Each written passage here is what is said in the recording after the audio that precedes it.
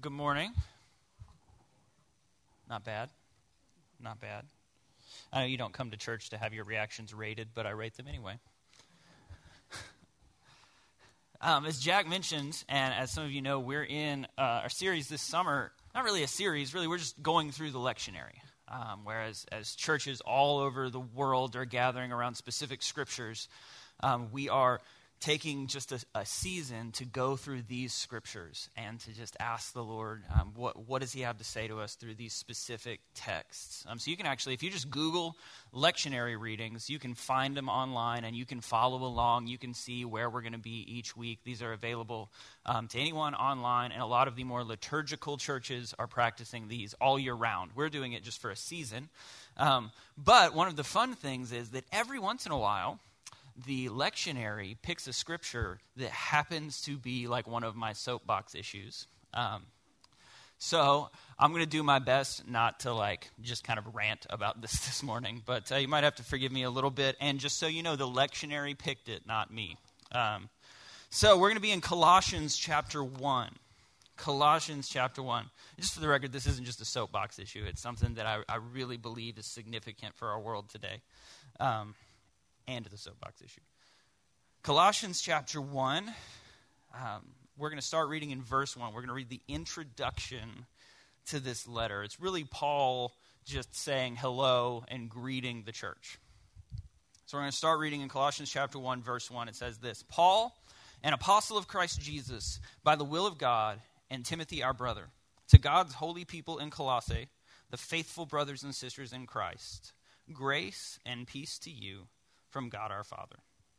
We always thank God, the Father of our Lord Jesus Christ, when we pray for you, because we have heard of your faith in Christ and of the love you have for all God's people, the faith and love that spring from the hope stored up for you in heaven, and about which you have already heard in the true message of the gospel that has come to you. In the same way, the gospel is bearing fruit and growing through the whole world, just as it has been doing among you since the day you heard it and truly understood God's grace. You learned it from Epaphras, our dear fellow servant, who is a faithful minister of Christ on our behalf, and who also told us of your love in the Spirit. For this reason, since the day we heard about you, we have not stopped praying for you. We continually ask God to fill you with the knowledge of his will through all the wisdom and understanding that the Spirit gives, so that you may live a life worthy of the Lord and please him in every way, bearing fruit in every good work, growing in the knowledge of God, being strengthened with all power according to his glorious might, so that you may have great endurance and patience, and giving joyful thanks to the Father who has qualified you to share in the inheritance of his holy people in the kingdom of light. For he has rescued us from the dominion of darkness and brought us into the kingdom of the Son he loves, in whom we have redemption, the forgiveness of sins. Let's pray. God, as you know, every time we gather, we thank you. We read your word. We thank you for your word, and we ask that you would speak, that your truth would ring this morning, that the name of Jesus would be the only name that we are concerned with and the only name we remember, that we would hear from you, that anything that's just my thoughts or my soapbox or my opinions would be forgotten, but only what's from you would be remembered. We love you, Jesus. Amen. I'm curious, are anyone else here, when you get a new hobby, you just go all in right away? Anybody else? All right, awesome. So other people have closets and attics that are basically like an elephant graveyard of past hobbies? Yes, absolutely. This is one of the things my wife and I are totally different about. If my wife's going to get a new hobby, she's going to take a lesson. She's going to rent the supplies. She's going to research it first and make an educated decision before she spends any money. For me, right after we got married, I decided that we were going to like snowboarding. I didn't actually ask her opinion. I just decided we were going to like snowboarding. So I bought snowboards for both of us. I bought all of the gear. I bought boots. I bought all of it. We went to the hill. And for me, my perspective is I've spent money on it, so I'm going to like it, right? I'm going to like it enough to make up for the money that I spent. So I just keep doing it until I figure it out. I loved it. Jen hated it. If anyone wants to buy a women's snowboard used once, it's 8 years old, but we still have it, and I will sell it to you for a great deal. I used to love snowboarding.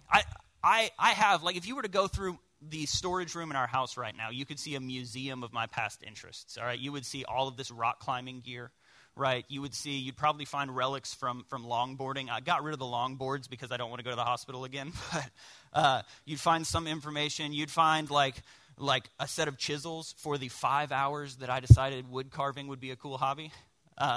You would find fly fishing gear and other fishing gear and hunting gear. You would find, like, competition weight ultimate frisbee discs from when I was into ultimate frisbee. You would find all kinds of stuff. Like, golf is the only place I've drawn the line. I haven't gotten into golf, but pretty much everything else, at least once, I'm like, you know what? I can spend $500 on this and never pay it off. Here's the thing, though. If you would have known me in college, you would have probably said something like, man, this guy's passionate about rock climbing. This guy loves rock. Me and all my friends, that's all we talked about. We talked about climbing. If we watched a movie, it was a rock climbing movie. If we were on YouTube, we were watching videos of world champion rock climbers. And if we were going on a trip, we went on a rock climbing trip. If we had extra money, we were spending it either at Taco Bell at 3 a.m. or on a rock climbing trip. Like, that was all that we did and all that we talked about until I graduated college and I moved to a place where there were no rocks and no other people to climb with. And the passion just kind of died. If you would have met me in, like, 2014, 2015, you would have been like, man, this guy's passionate about snowboarding. Because all I talked about was snowboarding. All I wanted to do was snowboard. If it was the summer, I was bored because I couldn't go snowboarding. And I was watching snowboard videos. And if I had free time, I was out on a slope snowboarding, usually getting just stunted on by 10-year-olds who were way better at it than me. And that's part of the reason I lost passion in snowboarding, because they were so much better than me, and I didn't like getting just absolutely flexed on by children. But, one of the things that's interesting about the word passion is if you remember maybe 10, 12 years ago, all of the life calling, the career, the gap year, the help you figure out who you are, organizations and social media accounts, they all said, find your passion. Find your passion, the thing that you're passionate about. And there was this idea that, like, if you can find the thing that you love, then you'll never work a day in your life. Then if you can find the thing that makes you want to get up early and stay up late, and you can do that. And we started celebrating all of the stories of somebody who figured out how to turn their hobby into their career, right? Like, this guy loves snowboarding, and he's a snowboarding instructor. Sure, he lives in an apartment with 15 other guys and only eats Pop-Tarts and Red Bull. But man, he's doing it. He's living his passion. It should tell us something about the word passion that all of those organizations don't use it anymore. They've all moved on to a different word. Because passion is good, passion is important, but passion doesn't equal commitment. Passion doesn't equal commitment. We could look at our own lives. We could look at our dating history. We could look at our gear closets and our past hobbies. We could look at the divorce rate in America. We could look almost anywhere. And we could see that for all of the good that passion gives us, it's a human thing. It's a good thing. It's reflected in the character of God. It's essential to life. Strong feelings, emotional connection, desires being met, being excited about what we do, it's important. But for all of the good that it does, passion can't sustain commitment. What you are passionate about does not guarantee what you will do. Passions fluctuate. Emotions change. Feelings go up and down. They are fragile. They are unstable. And they are good. Now, Paul is writing the book of Colossians to a group of people he's never met before. And we see that in this introduction, that he's writing the book to people that he's only met. He's kind of a friend of a friend. He mentored the church planter that ministers to this church. And in the book of Colossians, we find some of the most beautiful and poetic exclamations or expressions of theology in Paul's writing. It's here that we find Paul writing things like Christ is in all things and all things hold together in him. And later on in chapter 1, we hear him say, the mystery is this, Christ in you is the hope of glory. We see these beautiful and poetic phrases. But here in this introduction, it's important to note, Paul is greeting the church. And the first thing that he does is he affirms the church for their passion. We have heard of your faith. We have heard rumors of your love. If you've been around the church world for a while, you know that when a new church or a new movement or a new organization starts, what you start to hear about is, man, that house is full of faith. Have you heard about the worship there? Those people are passionate about Jesus. Man, they are loving people like you don't see anywhere else. There's so much love in that church. Paul is affirming those things. He's saying, you guys have a reputation for being committed, for being all in. Your love of other people goes before you. That's your reputation. And it's important to note, he doesn't say anything negative about their strong feelings.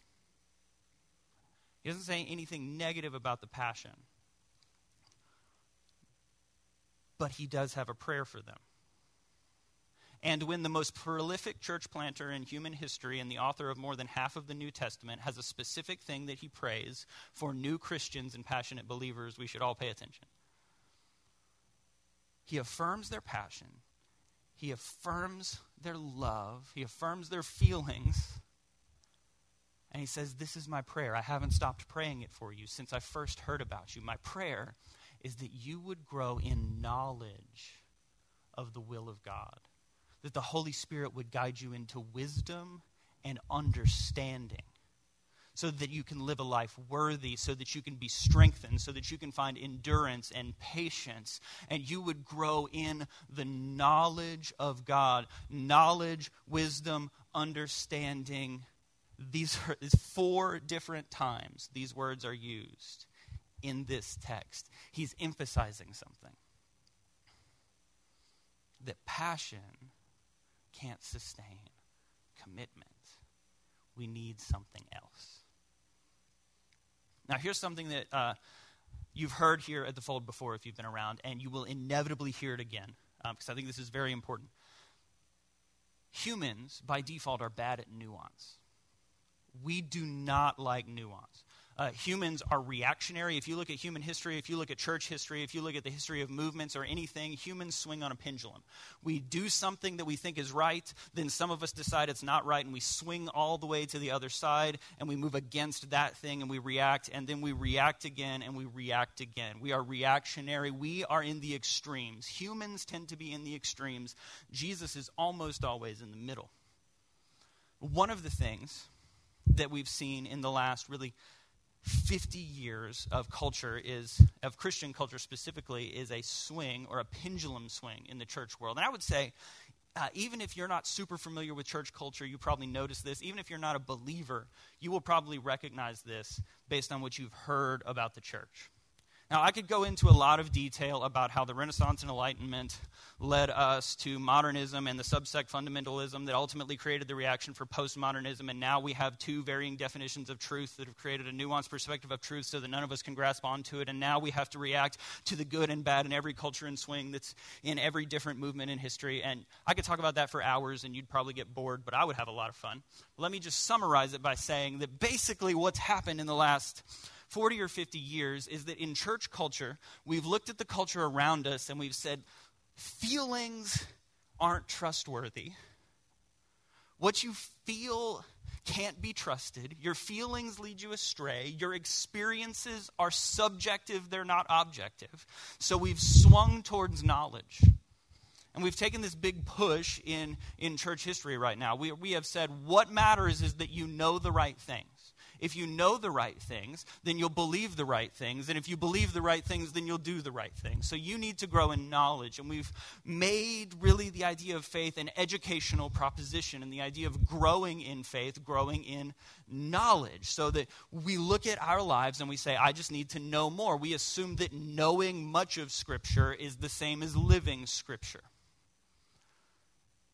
I can hear the mm-hms and the yeahs in the room, which points out that there are a lot of young people of every generation, but specifically people in late Gen X, Gen Y, millennials, and early Gen Z who have looked at that and they've said, that seems like a dead faith. And they've quoted other of Paul's letters where where Paul writes that knowledge puffs up, but love builds up. And maybe you remember when C.S. Lewis described love, and he said to love at all is to be vulnerable, and that we protect ourselves from love, we disconnect ourselves from emotion, and we wind up with our hearts in a box, cold and alone, unable to feel but unable to be wounded. And we said that is what a knowledge-based faith seems like to me. We've swung the other direction. Now, it's interesting. Every movement, every pendulum swing has elements of truth in it. Because here's the thing. Feelings lead us astray. Everybody who's dated more than like 3 people knows that. You can feel very strongly about someone that is very bad for you. Knowledge is important. We need to know what we believe. I would describe it like this. Feelings are senses. They tell us where we are. They don't tell us what we are. Your feelings can tell you that you're in a garage, but they can't tell you that you're a car. They can tell you where you are. They can't tell you what you are. But as a generation, at this kind of moment in history, and especially for a young church that's got a lot of millennial believers, one of the things that we've done is we've reacted to a knowledge-based belief system, and we've swung towards passion. And we've found ourselves in a place as kind of a generation and a moment in church history where we say, man, I just want to experience Jesus. Did you feel the presence of God? Wasn't it so powerful? Man, do you know how good and how beautiful and how sweet Jesus is? It's so cool and I love it so much and I just long to be in his presence. And I'm believing for a miracle and I'm trusting for transformation and where chains are breaking. And we have this passionate belief system. And this is one of the things that defines young people really in all of church history. Young people are defined by passion and by reckless abandon for something. But the problem is we've developed a perspective, and you've probably heard this, you've probably seen it on social media, I've heard this a bunch of times, where what we say is, I just love Jesus so much. I don't need all of that theology. I just want to love Jesus. All of those big words, all of the churches arguing, denominations bickering, why does that even matter if I can just love Jesus? And see, this is where I get onto my soapbox. Because did you know that Mormonism loves Jesus? They believe that Jesus is a glorified human who owns his own planet, and that you can become like him, and that Jesus and God and the Holy Spirit are 3 distinct gods. They are by definition polytheistic, where we as Christians affirm one God eternally existing in 3 persons accepted by faith. It is a different religion, but they love Jesus.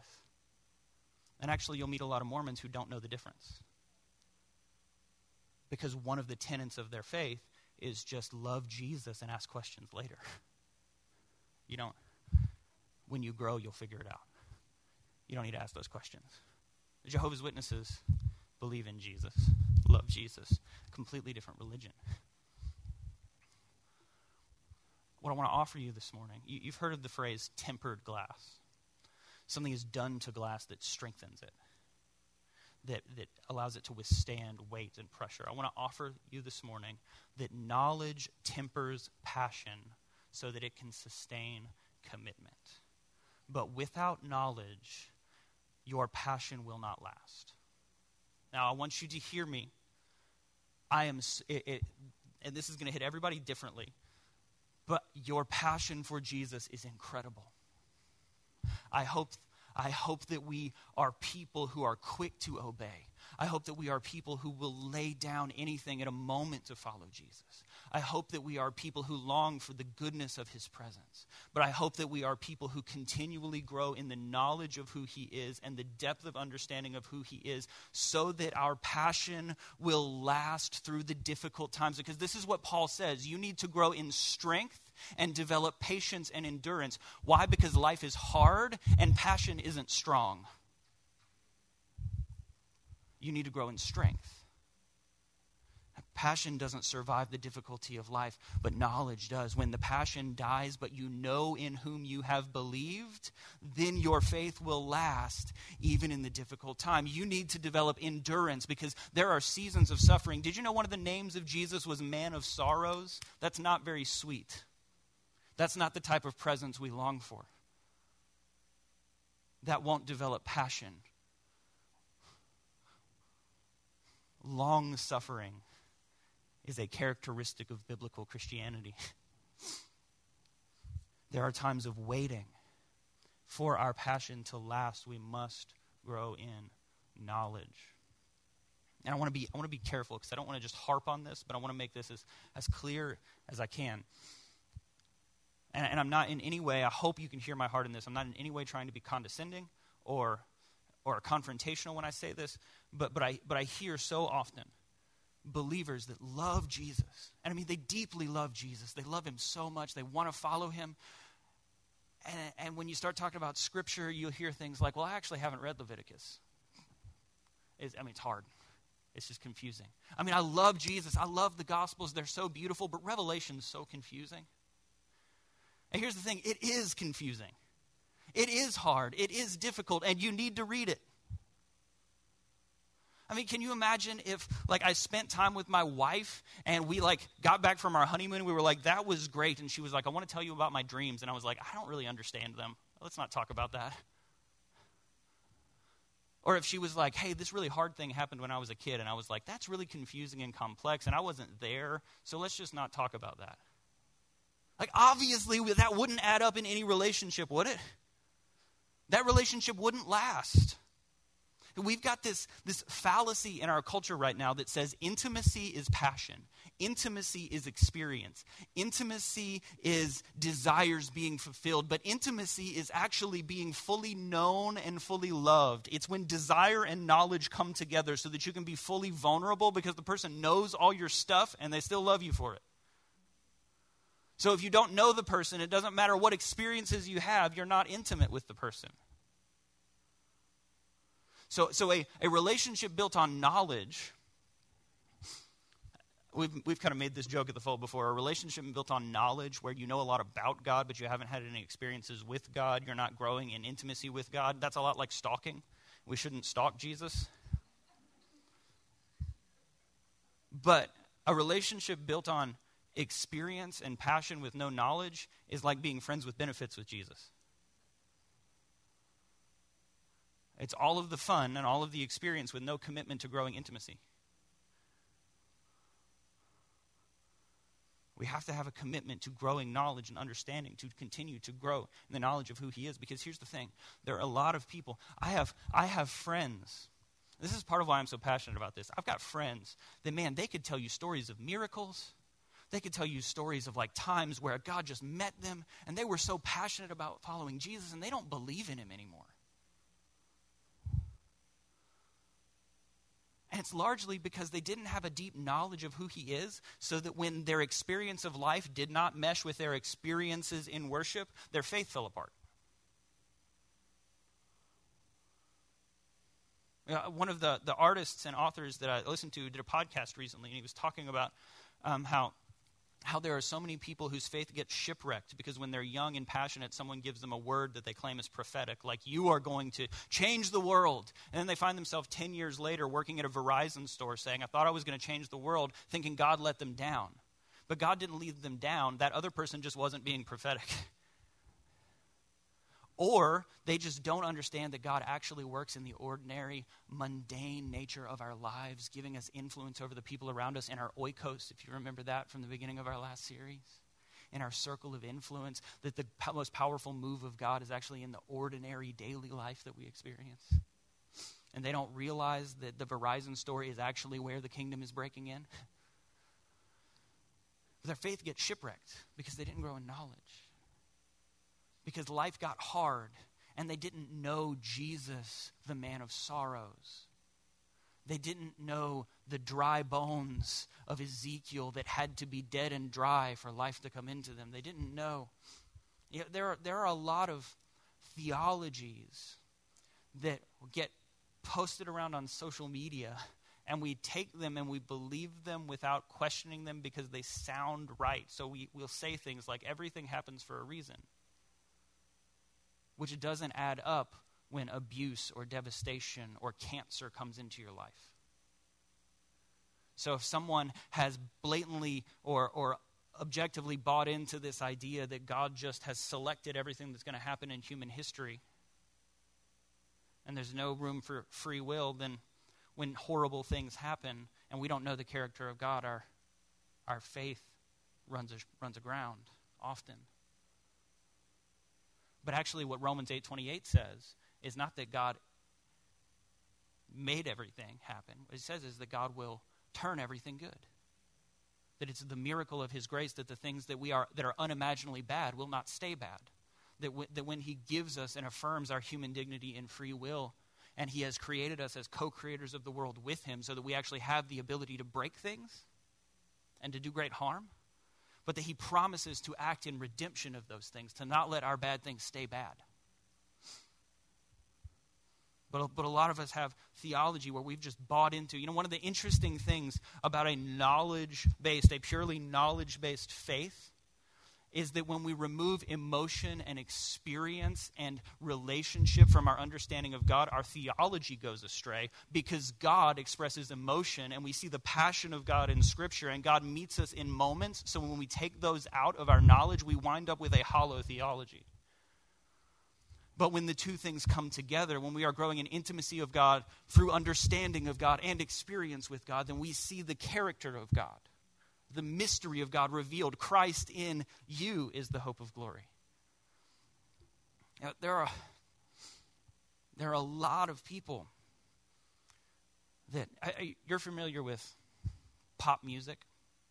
There's nothing wrong with pop music. Pop music's great. Pop music is not designed to challenge your way of thinking in the world or to present profound art to you. It's designed that you hear it on the radio and you go download the song because it feels good. It connects with where you're at in life right now. Like it's designed to be catchy. That's why it gets stuck in your head, right? And pop music is good. It's a very good thing that we listen to it. It makes us happy. But it's not the same thing as like Beethoven. Right? We see the difference there. Right? It might not qualify as like art in the same way. Some of it. I don't mean to step on anybody's toes. Jesus loves pop music too. And cats, for all of you that are still mad at me from last week. There's a lot of pop philosophy and pop theology in our world today, just like pop music. That's not designed to change the way you think about the world. It's designed to come off of a shelf and make you feel good. And there are a lot of people whose faith is getting bankrupt by pop philosophy because part of it is our problem as the church. We haven't taught people how to think about theology. We haven't taught people the depth of Scripture. We've just said, here are 5 ways to fix your marriage, and here's a verse of Scripture. That's not what we're here to do. We're here to teach you the Bible so that you know how to think theologically and think biblically about the world, so that you understand what Paul was doing when he wrote Colossians, that he was actually correcting heresies that had come into a passionate young church. That's why he was talking about knowledge. So that you can apply and think biblically. Just for the record, like there are a lot of people that have read like The God Delusion by Richard Dawkins, and he's got this very compelling analogy in the book where he says he debunks prayer. And in the book he says that if you prayed to your toaster every day and your grandma got better, would you worship your toaster? And a lot of people hear that and they're like, wow, I've never thought of it like that before. I wouldn't. So obviously if I pray and God and my grandma gets better, if I pray to God, why would I worship God? It's just coincidence. But what most people who read that don't understand is that like philosophically, Richard Dawkins is a joke. People don't take him seriously in academic circles. And that if your toaster had been prayed to for thousands of years with consistent answers to those prayers, and you had an intimate relationship with your toaster, and there was documented, well-researched academic study about the historicity and validity of your toaster, you would worship your toaster. Because that's what the Bible is. The Bible is not praying to God and saying, well, he answered, that was lucky. The Bible is saying, no, everybody that I know also prays, and they answer, and for 2,000 years people have prayed in this name, and answers happen, and sometimes answers don't happen, and that's because we don't understand all of the mysterious will of God. We're trying to grow in knowledge. But we actually have evidence that this toaster answers prayer, so we worship him. It's not a toaster. You understand the analogy. Right? Like, Bill Nye just wrote a book debunking creationism, saying that creationism is something that's harming the world. But Bill Nye is a public figure, not a reputable scientist. He's actually gotten in a lot of trouble because he said some crazy things that real scientists were like, hey, we don't all believe that. Nope. We need to grow in knowledge and commitment to the ways of God so that our faith doesn't get bankrupt by questions that already had answers, we just didn't know them. We need a commitment to the knowledge of Scripture and to grow in knowledge so that when someone asks a question and you're like, I don't know the answer to that, you can say, I don't know, but I bet there's a good one. Listen, you need to read Leviticus, and you need to read Genesis, and you need to read books by dead people and books by scholars. You need to read some books by people that are very hard to read and very dense, and it's hard to get through them. You should listen to like the Bible Project podcast or something like that. You should go deep into Scripture. And I'm not here to try to shame anyone, because you might be starting out at this, and you're like, I don't really know where to go. I'm glad you're starting. No matter how long you've been following Jesus, it's a great time to start growing in your understanding of Scripture. This is what Deuteronomy chapter 30 says about the ways of God. It says, it is not high up that you would have to send someone else to get it for you. It's not across the sea that you would have to send someone to bring it to you. It's right here in front of you. It's in your hearts and on your lips. In other words, the ways of God are not so complicated that you can't understand them, even if you didn't graduate high school. My job, the job of a preacher, is not to get a degree to learn things you don't have to learn. The job of a preacher is to get a degree to help teach the church what the church needs to learn. You see the difference there? Like I said, this is my soapbox. But it's my soapbox because I've seen so many people's faith get bankrupt and run aground because their experience of God didn't match up with life. And they didn't realize that the Jesus they were following wasn't really Jesus. They didn't realize the Bible that they had believed in when they were growing up was actually just a reductionist version of Scripture that didn't embrace the complexities. They had really good questions that maybe somebody said, if you had faith, you wouldn't have those questions. And if that happened to you, I'm so sorry that happened.